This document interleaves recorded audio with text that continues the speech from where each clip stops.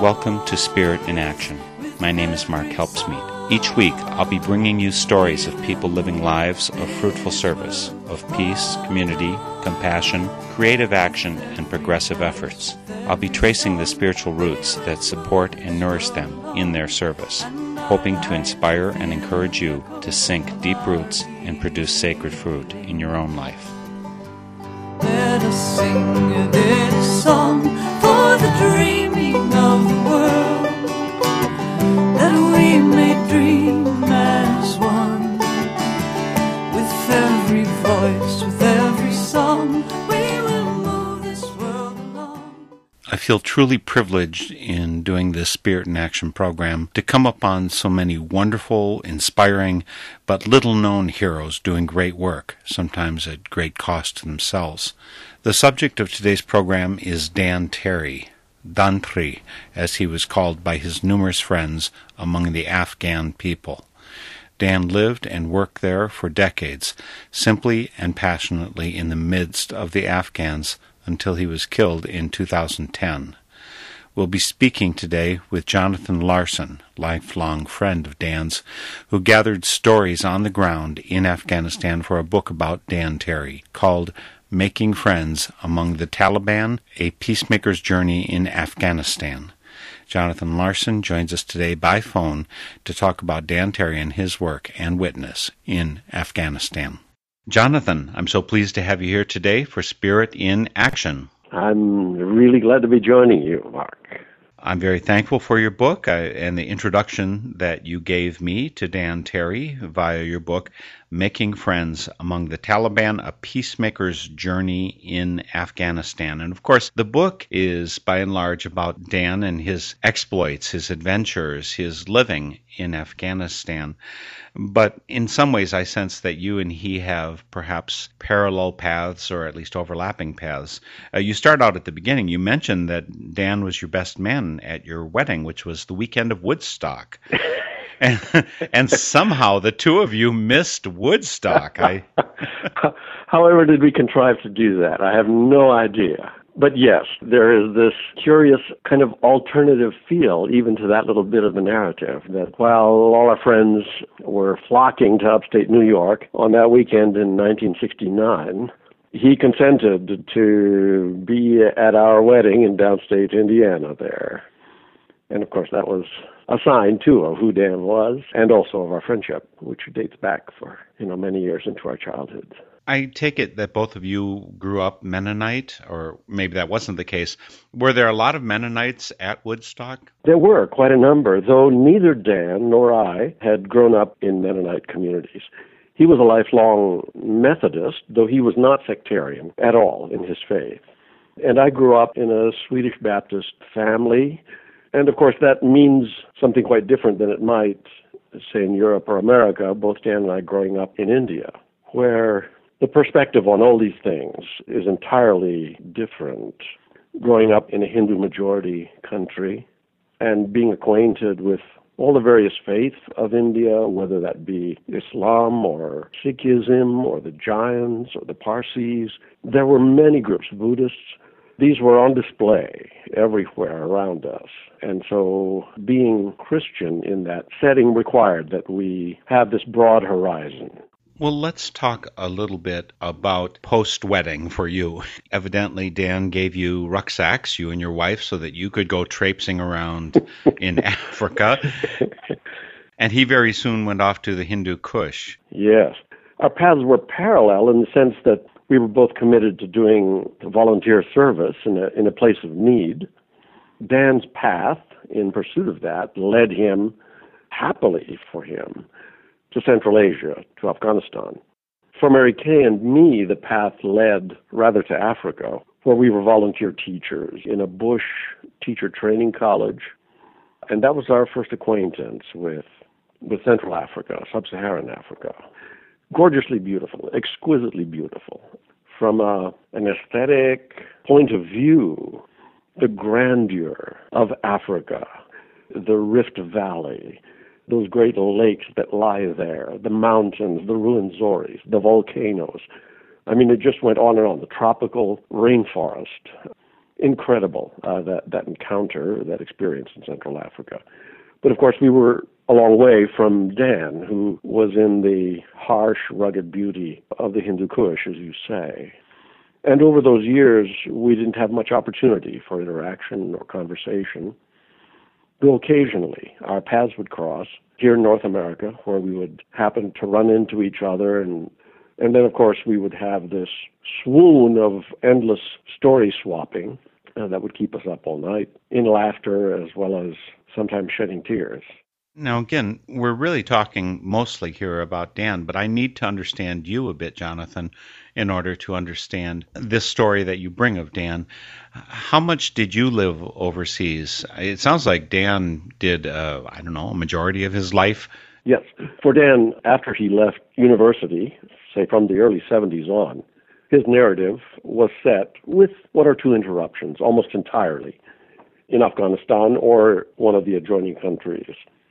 For Mary Kay and me, our initial experience in Central Africa then led us to long-term engagement in Southern Africa. After some further training, we returned to Africa, Mary Kay and I. She to work in public health, and I worked as an adult leadership trainer.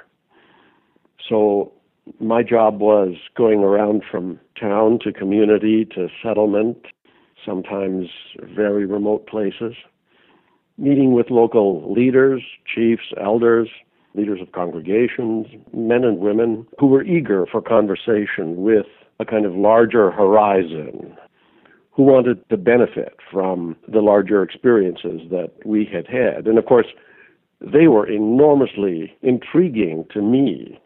The depth of their own culture, the amazing languages of Southern Africa with these cliques, and fast friendship grew up in the course of those years. And all we spent 15 years then in the Kalahari, in the country of Botswana, and became acquainted not just with the struggle for dignity and justice at this time of apartheid in South Africa, which was right next door, and of course which affected all the surrounding countries. In fact, we partnered during those years with Quakers in providing hospitality to refugees who were streaming out of the townships back in the 80s, where there were occasional disturbances and where there was brutal oppression in the schools and in the streets. And frequently then these people in flight from those encounters fled into Botswana and the surrounding countries. And of course, they needed a place to get sorted out, to find their feet, and then make decisions about where they would go next. In addition to that drama that unfolded during those years, then we also came face to face with this great scourge of HIV/AIDS that came to afflict Southern Africa, Botswana, South Africa, Lesotho, and the adjoining countries of Zimbabwe and Malawi and Mozambique. They have all suffered terrific blows. And of course, being present in these societies that have been drubbed to their knees by this unremitting plague was a drama that we never anticipated or expected, but that, of course, touched us deeply. So let's talk a little bit more about the kind of work that you did, or specifically that Dan did. How much of it was missionary work, and in what sense was it missionary work? Was it converting people to Jesus kind of work, or was it other kinds of missionary work? The term missionary has come to attract all kinds of negative associations for people, and I fully understand why that is. At base, what that word means is being outward bound. And so in that broader sense, it was all about being outward bound. It was all about going out to engage the communities and the people, the difficulties, troubles, as well as the joys. Specifically for Dan, of course, in a Muslim country like Afghanistan, even in the best of times, it would have been taboo, actually, for Dan to be conducting anything like proselytizing. And so any activity of that nature was strictly forbidden. And so the work essentially was to live out in deed and action a witness of compassion and love. and did not have that usual dimension that we sometimes think of as missionary culture. Well, what work was Dan doing? Broad-based community development. He helped them establish schools where education, was lacking. He particularly focused on public health, that is, addressing conditions in the community that often resulted in poor health or even disease. So the provision of clean water, the building of primary care clinics where people could come for vaccination or other kind of preventive care, even the construction of roads and bridges. Many of these communities are terribly isolated, and connections to the outside world were few and far between. Dan was fascinated with machines, airplanes, cars, trucks, anything that moved, bicycles, motorcycles. So he kind of had a personal stake in any infrastructure that permitted the coming and going of these machines. And there are places where, if you go to Afghanistan today, they will tell you that Dan Terry was the one who organized the opening of this airstrip, or helped to lay out the route of a new road, or perhaps put a bridge over some dry wash. Those are all things that Dan turned his hand to. And in that sense, he was a fabulous generalist who had common sense and was handy at most anything. In that sense, these communities had full benefit from Dan whenever he was available to them. He was able to engage with them on conversation about all these things. And I also understand he built a few of his own contraptions that were something. You mentioned that in the book. Could you describe some of his handiwork? Sure. Dan was an inveterate tinkerer.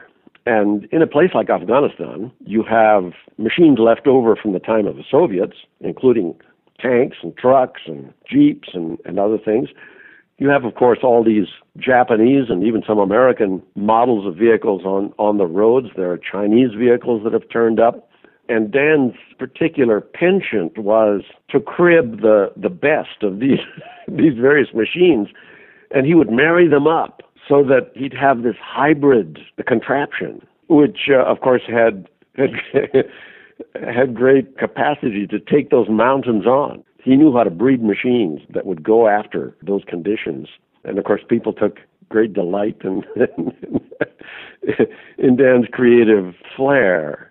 And that applied to bicycles. He was famous for a hybrid bicycle that he had put together, which he rode all over, not just the streets of the towns, Kabul and Mazar-i-Sharif, but that he took sometimes in the dead of winter across swatches of rugged mountain country. There was hardly anything. Snow, ice, blistering heat, floods. There was hardly anything that Dan wouldn't take on with his bicycle, which he loved dearly. He actually named this bicycle Precious. After having read Lord of the Rings? Yes. Dan actually did have a flair for that sort of story or tale, the fantasies of it. I suspect he may actually have cribbed it from a place like that, yes. Well, and you have at least one picture in the book of some of his handiwork there. Again, we're talking about Making Friends Among the Taliban. It's written by Jonathan Larson, and it's about his friend Dan Terry, who was killed in Afghanistan in August of 2010 after having spent most of his life working in that area. You are listening to Spirit in Action, which is a Northern Spirit Radio production. I'm your host. We're on the web at northernspiritradio.org. On that site, you'll find about 10 years of our programs for listening and download. There's a place to leave comments, and we do love to have your comments because we love two-way conversation. You can also make a donation on our site, and I want to mention that you should also remember to always support your local community radio station. While so much of the media in this country is tilted in this way or that, I think you get a clearer view of the sky via community radio, both news and music. So remember to support your local station. Again, we're talking with Jonathan Larson, author of Making Friends Among the Taliban. And I would just say amen to what you just said there, Mark. Which part of it? About the community supporting these independent voices and making them viable. Yes, they're so important. Again, we're talking about Dan Terry, his work there in Afghanistan. I have a feeling that I haven't done a very good job yet of bringing out the character of Dan Terry that made him so important, not only to those of us back here who witnessed his work, but to the people in Afghanistan. He had an unusually deep friendship and connection with that country. How did he do that? As a young person out of university, Dan made his way to Afghanistan simply because he found the history, the mountains, the people. He found the skies, the 16,000-foot passes and the deep valleys and the rivers. He found all of that just completely inebriating. This is a part of the world that Alexander the Great marched through on his way to India and left all kinds of stories behind. Many have come afterward, the Persians, the Mongols, Genghis Khan. Later, of course, the Persians, the Russians, and many others marched through Afghanistan. The British probably last of all here before the Americans and their allies came through. All this history is coiled up in these mountains and valleys. Dan found it irresistible, and the people. So, of course, in time he mastered language, he formed these fast friendships, he came to know all sorts of improbable people. He had a knack for forging these friendships that, other Westerners rarely had opportunity to build.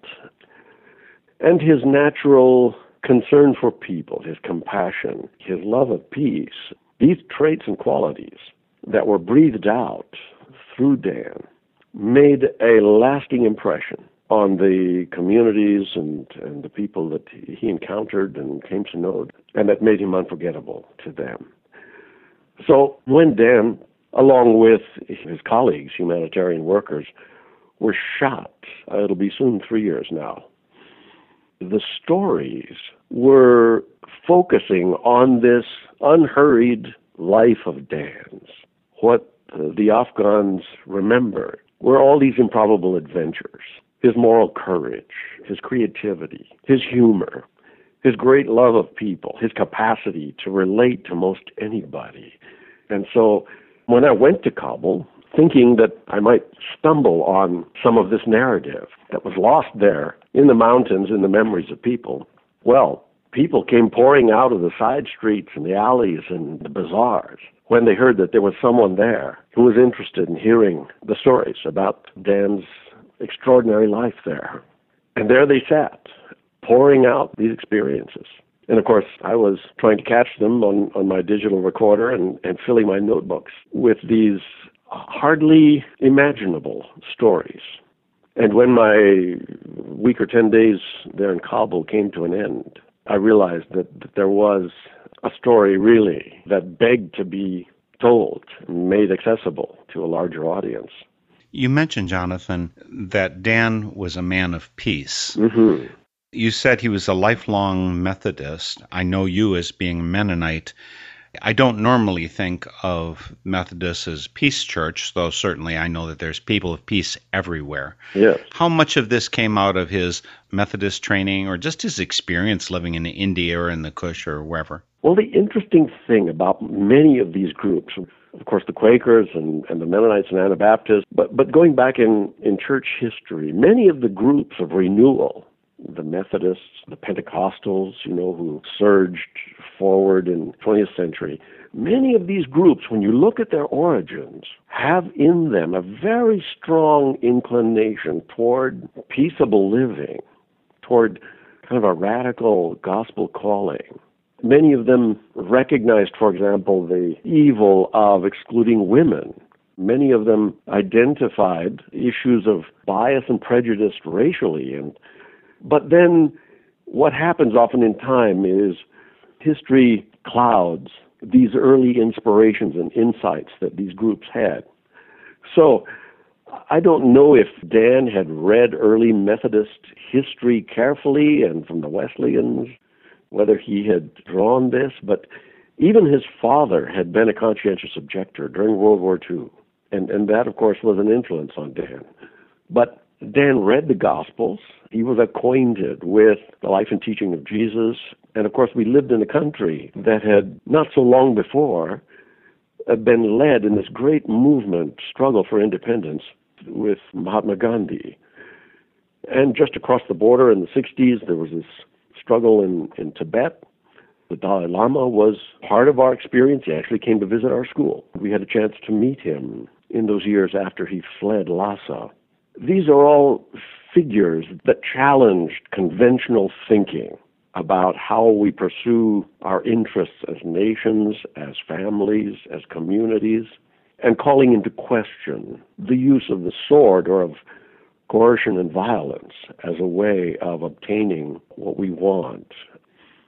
So Dan set out, earlier even than I did, he set out in pursuit of this gospel conviction. The way that expressed itself in Afghanistan, of course, many people pack guns. The experience of people has taught them that it's a rough and tumble place, and for personal protection, you'd be wise to carry something. Well, in the face of that, Dan absolutely had nothing to do with conventional thinking of that sort.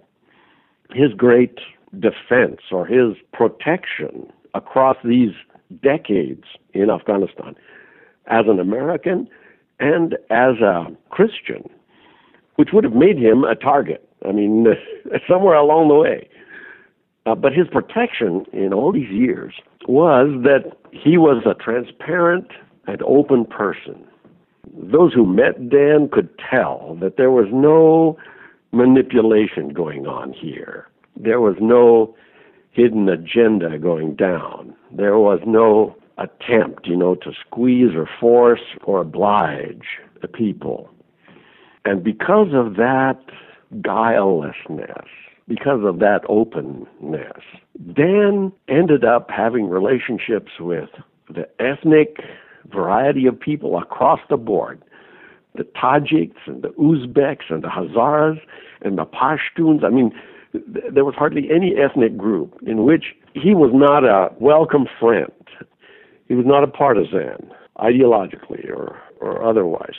He counted many of the Taliban commanders as his friends, and he didn't think there was anything unusual about that. In fact, when he came back here to North America and visited in churches, he would freely tell people that he counted among his best friends. In fact, on occasion, those who had saved his hide in really tricky, dicey situations where he was at risk were sometimes the Taliban. And people were incredulous to hear Dan say this, because our picture of the Taliban, of course, is that they're irredeemably cruel and lacking in all humanity, that they are ruthless and capable only of outrage. But Dan would say, absolutely not.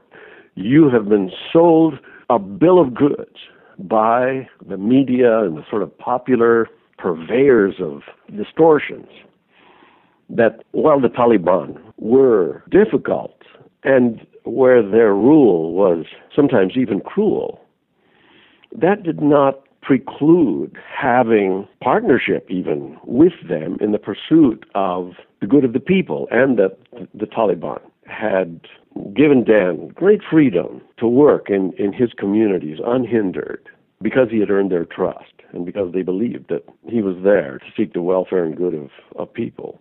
Absolutely. There's a number of people listening who I imagine say this is pretty stunning. Could you give an example of how he actually approached someone who might be a threat to him or a threat to a party he's traveling with? Sure. Of course, the book is filled with stories of that vein. Yeah. At roadblocks, that's a point where violence can frequently flare. And whether it's Taliban or a warlord or some other truculent person, who's using this roadblock to rip off people and threaten and cajole and sometimes to shed blood in pursuit of power, Dan would approach in great humility. His tactic was not to match threat by menace or threat on his side, which is frequently what happens. Especially foreigners who go into these places, they can say, look, I can pick up a phone and talk to the UN. I can talk to some powerful person. I can, I've got power on my side that I can use if you mess with me. Dan laid all of that down. He was completely vulnerable in that way, and frequently is known to have walked into the business end of rifles fearlessly, and to the astonishment of those whose fingers were on the triggers. if you and I were standing sort of at some remove from one of these roadblocks, and Dan gets out of his vehicle while people have trained their rifles on him, we would watch as Dan, in his cordial and non-threatening way, would disarm the nervousness and the fear of others with his quiet sort of demeanor and his speech, insisting that he is there to serve, and then, of course, inquiring after the welfare of people and wanting to know about their families. Dan would engage them at this human level and show his capacity to be humane, even under threat. And because all of this surprised people, I think that was a key element in Dan's conduct, that his response always surprised people. They knew how Americans conduct themselves. Unfortunately. Yeah. They know the swagger, but that wasn't Dan. And people were intrigued. Really? Who is this guy? And where does this come from?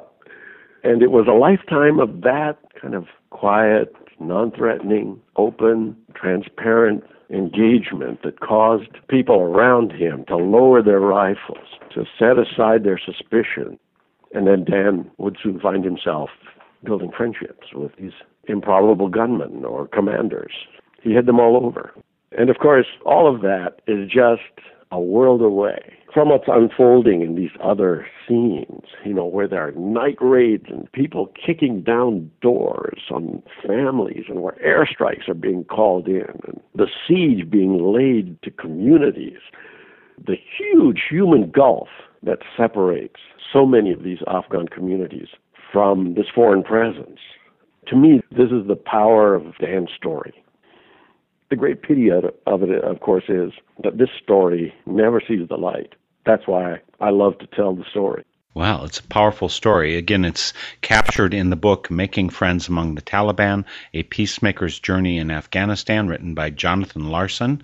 It is about Dan Terry, who was killed in Afghanistan after spending a lifetime, really, in that area.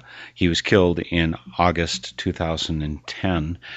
I was wondering, in your opinion, Jonathan, and I don't know, except for that visit that you had where you captured these stories, where you recorded them and included them in the book, I don't know how much time you actually spent in Afghanistan. I might not work out so well there in terms of accepting the hospitality. I meet people all over the world, and I make friends everywhere. I was a Peace Corps volunteer in West Africa, and I've traveled there several times since. So I have that ability, but there's one thing that I lack that I think might be a serious problem. I don't like tea.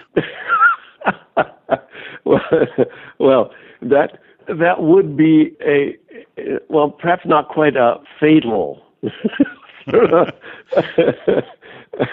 flaw, but I think even someone like Dan could have overcome that. Dan had the good fortune of loving tea, and it was a vehicle for greasing many of these relationships and the camaraderie over cups of steaming, sweet, milky tea. That was so often the channel for Dan's work and friendship and the encounters that he had. It would be pretty hard, to make your way in that society if you found tea really distasteful. But not impossible, I think. Yeah, Dan, we grew up, he and I, hiking in the mountains in northern India where we were children together. Stopping at tea shops it was survival stuff. Completely spent in the mountains, exhausted from hours and hours of laboring in rugged country. Then you come on a tea shop. The refreshment and energy and encouragement available there really was the key to going on. Without that, wow, I don't know. Or we would have dropped in our tracks somewhere way back there, never to tell the rest of the story. It sounds, as you talk about Dan Terry, who you've written this book about, it sounds like he's a pretty amazing and personable person. Still, you point out in the book he has very human clay feet. How is it possible that a person who could work things out with warlords here and there couldn't seem to get along with the organizations that employed him, funded him? Right. Well, I think Dan probably departed from the premise that his purpose had been, his call, his work in life, was to serve the people of Afghanistan. And he would not be deflected or distracted from that by the shenanigans, what he would think of as the shenanigans of Western aid agencies or even individuals. You know, I think what I heard people say about Dan is that he was a terrific friend, one of a kind at that personal level, but he was a terrible colleague. That is, if you were enmeshed with Dan in some kind of larger plan or program, that's where frequently trouble would arise. And it would arise because so many of these programs are based on Western understanding of what's best for Afghanistan. And Dan was so deep into the truth of Afghanistan, the reality of Afghan life, that he could see the folly of what so many others who were well-intentioned but misguided. He could see the folly of those things. And he did not suffer such things gladly and refused to bend himself to what he thought of as less than noble, less than good plans and approaches. One thing that Dan really didn't like and had little patience for was providing goods and services, goodies, for Afghan communities.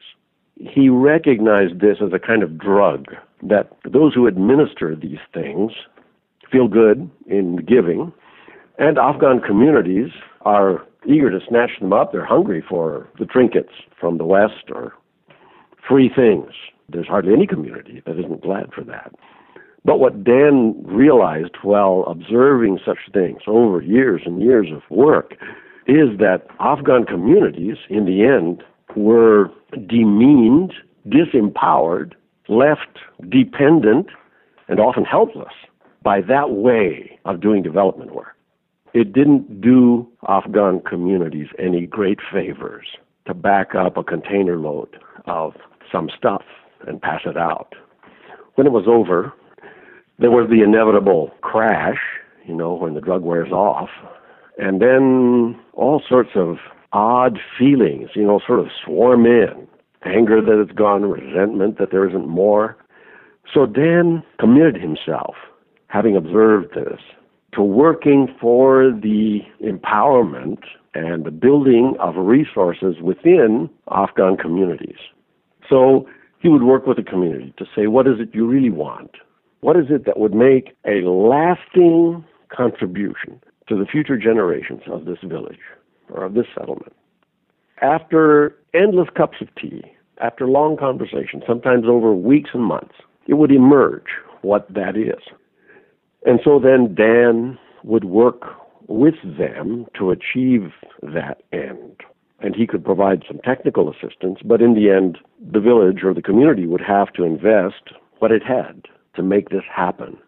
And when it was all over, of course, there was a feeling of great pride and a sense of accomplishment as communities began to recognize that their destinies, the change they yearned for, these things were actually within their grasp.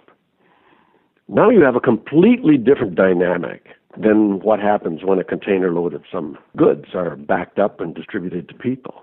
And that's what Dan committed to doing. So when he was partnered with people who wanted to do other things, he found that extremely difficult. And his relationships with those people, those organizations, would quickly fray and come undone. And that was painful, really painful for Dan. He wasn't good at paperwork. He wasn't good at humoring, foreigners who were maybe powerful and who wanted to be schmoozed. He very quickly ran out of patience with that. And so there's this pattern in the story where the bridges between Dan and these Western organizations, one by one, these bridges go down. He loses their support. Even though they all agree, when you talk with them now, they all agree that the deepest understanding of Afghanistan was there with Dan. He was the one who really understood things. But they didn't have the patience, they didn't have the time, or the vision, perhaps. You're talking about the cons there, the potential downside or the maybe failures of Dan. What would you give as the example of his enduring good that he did there? Actually, that's a fascinating question to ask, because Dan's vision, the deepest impulses that Dan had, were to join himself to seek the welfare and good of others. He would allow them to define what it was and to some extent how to get there. So there aren't any grand buildings that have Dan's name on them. There aren't any splashy projects that have Dan Terry on the signboard out front, because that wasn't Dan's way. Dan was actually doing things that belonged to others. When I asked someone, one of the Afghans who came to tell me the stories about Dan, I asked him, well, when someone dies, they leave an inheritance, they leave a legacy. And what would that be? With Dan's death, what was that legacy for you? He thought for quite a long time, actually. And this is what he said, finally. He said, Dan's legacy is that I am sitting here telling his story to you. What he was saying was that there was some intangible depth of friendship that had profoundly affected him as a person. And while he couldn't take my hand and show me some great farm or a freeway or a hospital or an irrigation system that Dan had devised, what he was saying is, do you see me? I am here. And I am here as a sign of what Dan's great treasure was that he left to us. I found that both deep, this man's witness, I found it deep, I found it also authentic. In fact, it reminded me a little bit of the story of Jesus, who at the end of the story is taken away, and the disciples are sort of left looking at each other. They don't have a checkbook, they don't have a bank account, they don't have so much as a signature on a piece of paper. But there is left to them something so profoundly human that they are transformed as a community by recalling that and by exercising the presence of that. I think Dan worked sort of in that way. And those stories are in the book, Making Friends Among the Taliban, A Peacemaker's Journey in Afghanistan. Jonathan Larson wrote it, although it's the story of Dan Terry. All that you were just talking about, Jonathan, misses out on some of the stories that are in the book. And I think that's a good thing, because otherwise they might be tempted just to listen to this interview and forget to read the book. The stories are in there. One of them that struck me was a story about what happened at, I think it's pronounced Hazara. Yes. Could you lay out that story and how Jonathan's participation, what he led the people to do, how that changed that area of Afghanistan? Well, actually, I would say better than half of the years that Dan spent amongst the Afghans was spent amongst this minority group, the Hazaras, who live in the Central Highlands, an extremely rugged country. According to tradition, they would have been the descendants of Genghis Khan. So when Genghis Khan and his hordes of pony-mounted warriors swept into these mountains, some of his warriors were left in Afghanistan.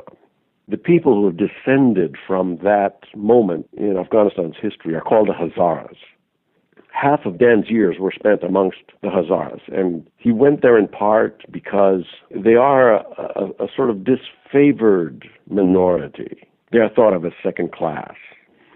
But Dan's experiences among the Hazaras early on were sort of characterized by a great famine.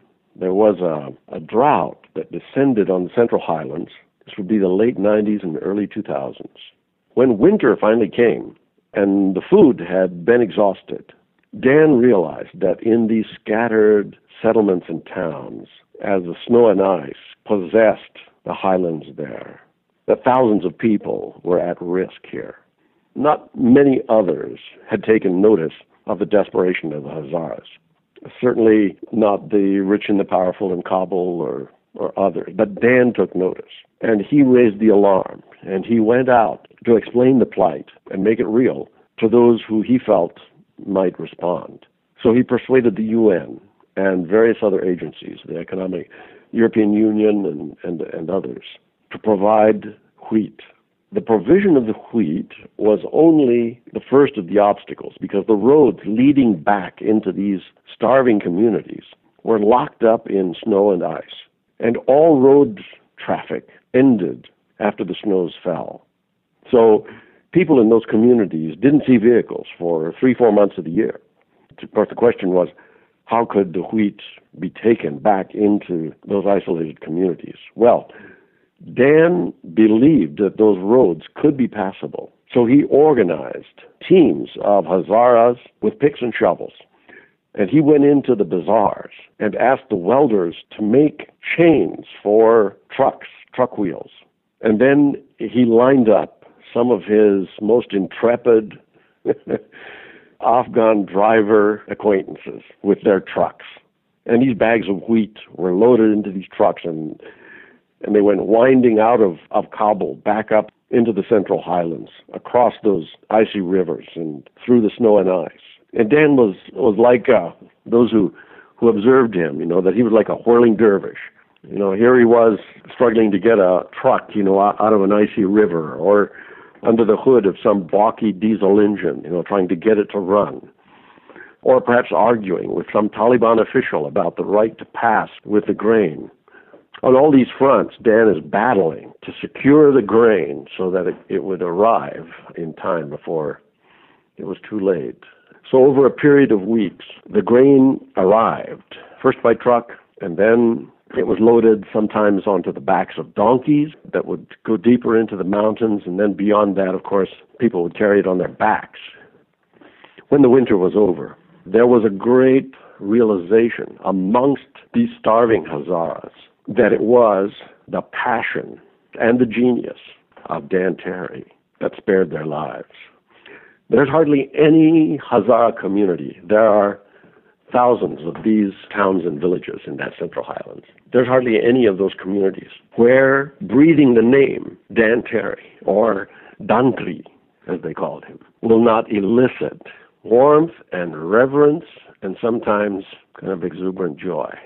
That's the kind of person he has become to the Hazaras. And of course, Dan lived and worked amongst them, traveled widely in these towns, so it's not just that he was known as the one who contrived to bring grain to them, but he was frequently seen in their elders' council.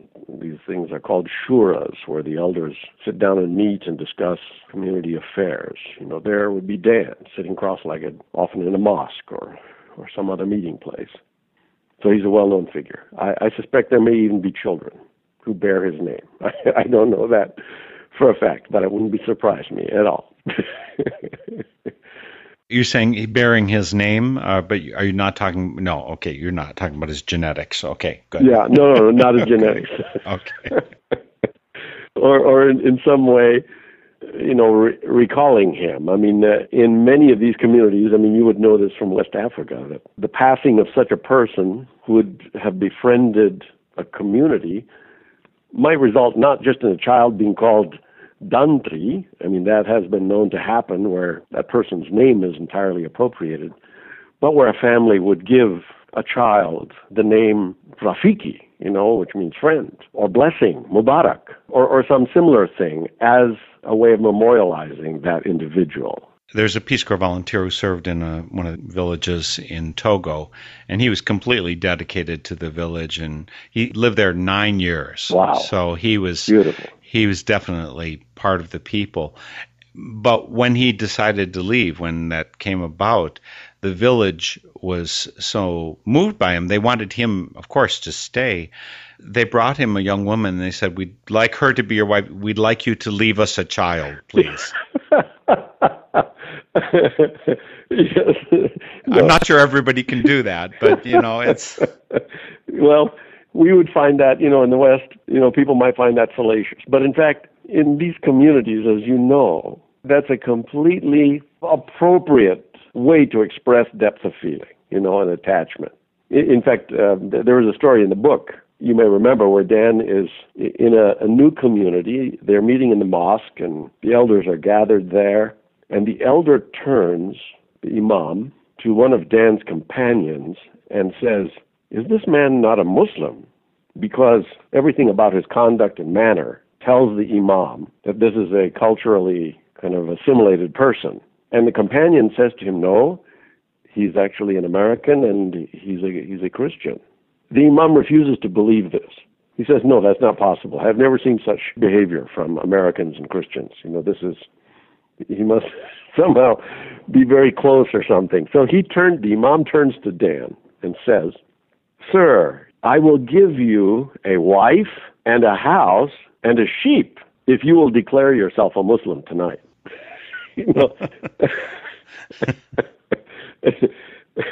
And Dan, of course, was flattered at this, recognized it for the great compliment that it was, and then responded by saying, that God in his mercy has granted me a wife, and I have a home, and in fact have a sheep too.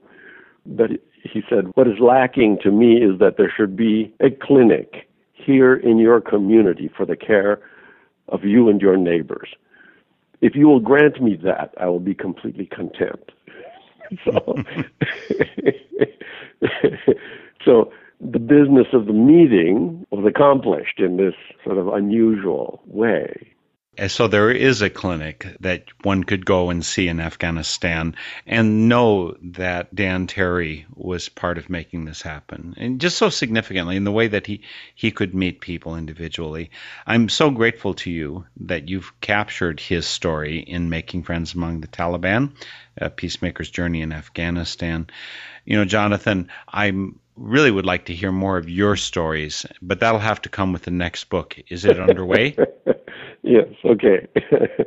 Is it underway? Are you already working on that? I do have several book projects in hand, none of them directly taking up the story that Mary Kay and I have sort of laid down over the course of our years. And I've sort of felt this way about this.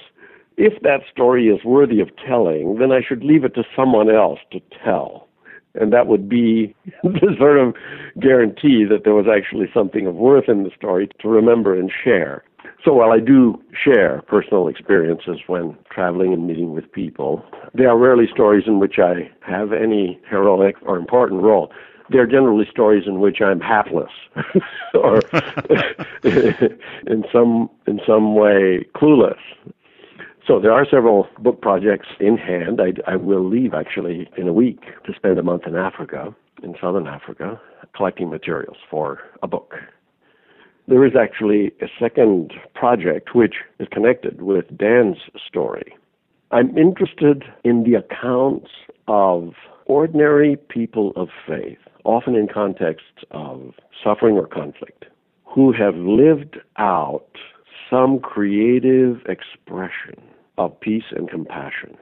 Dan's story is full of that, and it's a kind of extended collection of one person's experiences that embody this theme of grace and peacemaking in the context of trouble and bloodshed. But as I have traveled elsewhere, I have encountered stories about people of faith who, at risk to themselves, have reached out for the well-being and the good, not just of others, but often their enemies. Those stories fascinate me. I think there is a whole fund, there's a motherlode of those stories out there in seldom visited places, among people who are not important, who do not figure on the register of who's who, or have come to notice in any way to outsiders, but who have done astonishing things for love and faith. And I would love to be the occasion for those stories to be told. We'll see if the wherewithal and the opportunity come along to do that. So people can go out and get Making Friends Among the Taliban. There's a link from my site where they can get it from menomedia.org. Of course, they can find it out in Amazon, other places too. Are there other resources they should be looking for? Yes. Actually, there is a 1-hour documentary film about the Dan Terry story. The name of this documentary is Weaving Life. It was produced by Paulette Moore, an experienced documentary filmmaker. This film played on, I think, 130 ABC TV stations last October, November. A really great film that has won several awards for its creative animation. There's great humor, such a great touch. Anyway, this film, Weaving Life, includes interviews with Dan's family, as well as a variety of friends. There's also an Afghanistan expert who speaks on the film. And I'm included in the telling of some of these stories. So that DVD is also available from Menno Media or also Amazon and elsewhere. There is, of course, the additional concern about how the U.S. is going to conclude its campaign in Afghanistan. That is to be closed down by the end of 2014. That's what our leaders are saying. But for that to happen in any orderly way, there will have to be a conversation between us and the Taliban. Everyone, of course, is asking, how will these conversations happen? Are they not strewn with landmines and difficulties and obstacles? And how will we ever come to some common ground with an implacable enemy? I discovered some amazing things from the experts who follow the background of those things closely. And some of that is told in the epilogue and afterward at the end of the book. But there is a saying pertaining to this improbable scene where Americans and Taliban are sitting down together somewhere to talk about how to arrange the future. It is a saying of Dan's. The saying, which he used frequently, is this: in the end, we are all knotted into the same carpet. So Dan would wander, these Afghan settlements where particularly the women and girls are knotting these carpets, amazing carpets. Dan was completely familiar with that side of Afghan life. So he used this as a figure to express something he believed deeply, that in our work, in our relationships, in our communities, we work best, we work most fruitfully when we work from the point of view that there will not be losers and winners at the end of the day, but that we will all sit down together and have to share a common outcome when this chapter is over. Dan believed that. So there is a kind of vindication for Dan's wisdom here.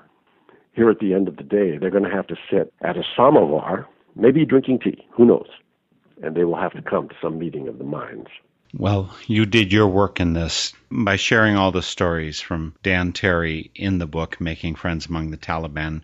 You, Jonathan P. Larson, have taken a step towards helping us toward that wisdom Dan left behind.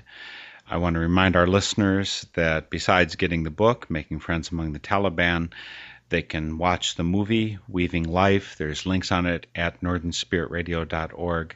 Thank you so much, Jonathan, for the witness of your life, but for capturing Dan's life and witness for us. And thank you so much for joining me for Spirit in Action. It was a great pleasure. Thank you, Mark, and thank you to all your listeners out there who have been patient in listening to this conversation between us. And I hope that I've been successful in evoking something of the story that would stir the heart and set people out looking not just for the book and the film, but for those greater things, the possibilities of friendship, even in improbable circumstances. Wow. That, I think, is the great gift of this story. Thanks again, Jonathan. Thank you, Mark. The theme music for this program is Turning of the World, performed by Sarah Thompson.